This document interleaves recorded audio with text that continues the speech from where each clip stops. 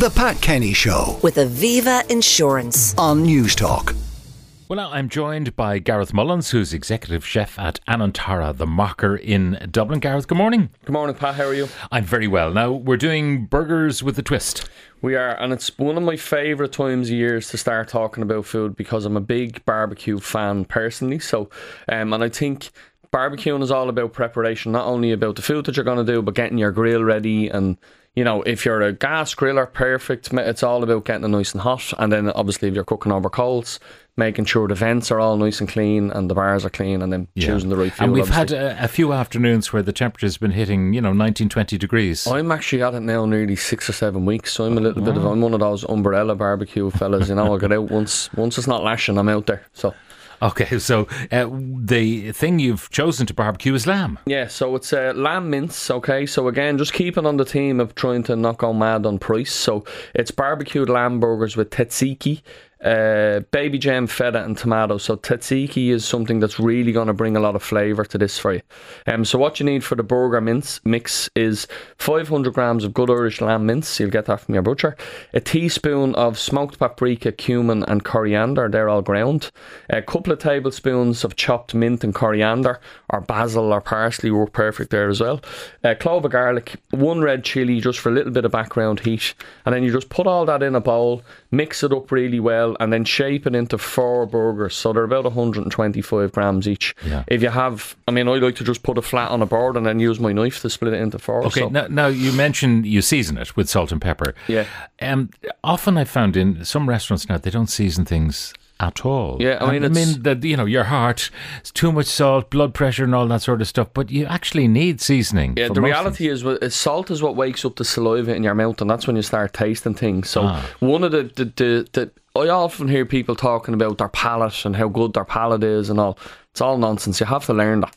So like what I always say is if you're making a burger mix, put a frying pan on, take a tiny little, like a tablespoon out, and just quickly pan fry it and taste it, register what it tastes like in your mind, and then season it a little bit more, i.e. a little bit more salt and pepper, and then pan fry it again, and then all of a sudden you taste the smoked paprika, the cumin, the coriander. You'll taste all of those things. So you need the salt to wake your palate up. You need the salt to get it all going, 100%, and it's probably unseasoned food will never be good, in my view. It's the biggest chef's trait, I would say. Now, you've made your burgers and you've parked them. Do they have to be, put back in the fridge? Or? In the recipe there, just pop them back into the fridge for half an hour, and that just lets them firm up a little bit. And while that's happening, get your barbecue lit and get it nice and hot, and that's how we give it a good clean. And then we move on to the tzatziki. So super, super simple dressing to make, or sauce to make.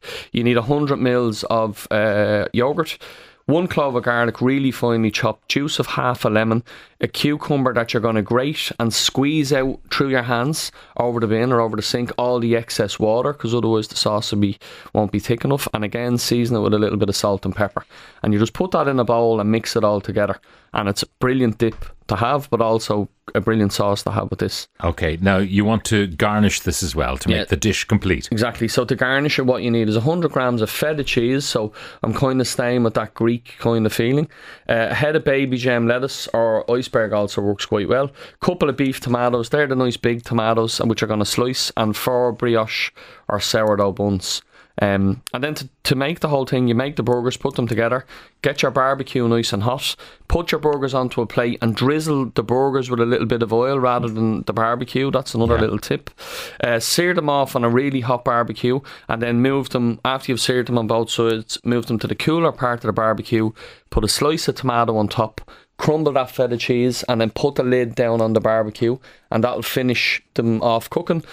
With it being mince, you have to cook them up past 75 degrees. That's the recommended temperature. And most people have a probe these days. Yeah, exactly, and they're really worth getting. And then all you do is just toast your brioche buns, and then a couple of leaves of baby gem on the bottom, your grilled burger with the feta and tomato on top, and then a nice big dollop of that tzatziki on top of that, and then sounds you're good delicious. To go. Super delicious. I have one question, and this may be a stupid question entirely, right? You get iceberg lettuce or you get baby gem, right? And they're tightly packed. Yeah. Do you wash it? Yeah, I mean, you should really wash all lettuce. I know it's some of the It makes it a bit tired, you know. Yeah, do you know what? A quick trick for lettuce. I mean, that always when you're washing lettuce, wash it in ice cold water. Now, I'm talking about filling up a bowl, taking ice from the freezer, and that technique is called refreshing. So that's really common, and we do it with herbs, we do it with leaves, and then they're not cheap or they're not expensive. Buy yourself a little lettuce spinner. If you haven't got a lettuce spinner, a clean tea towel.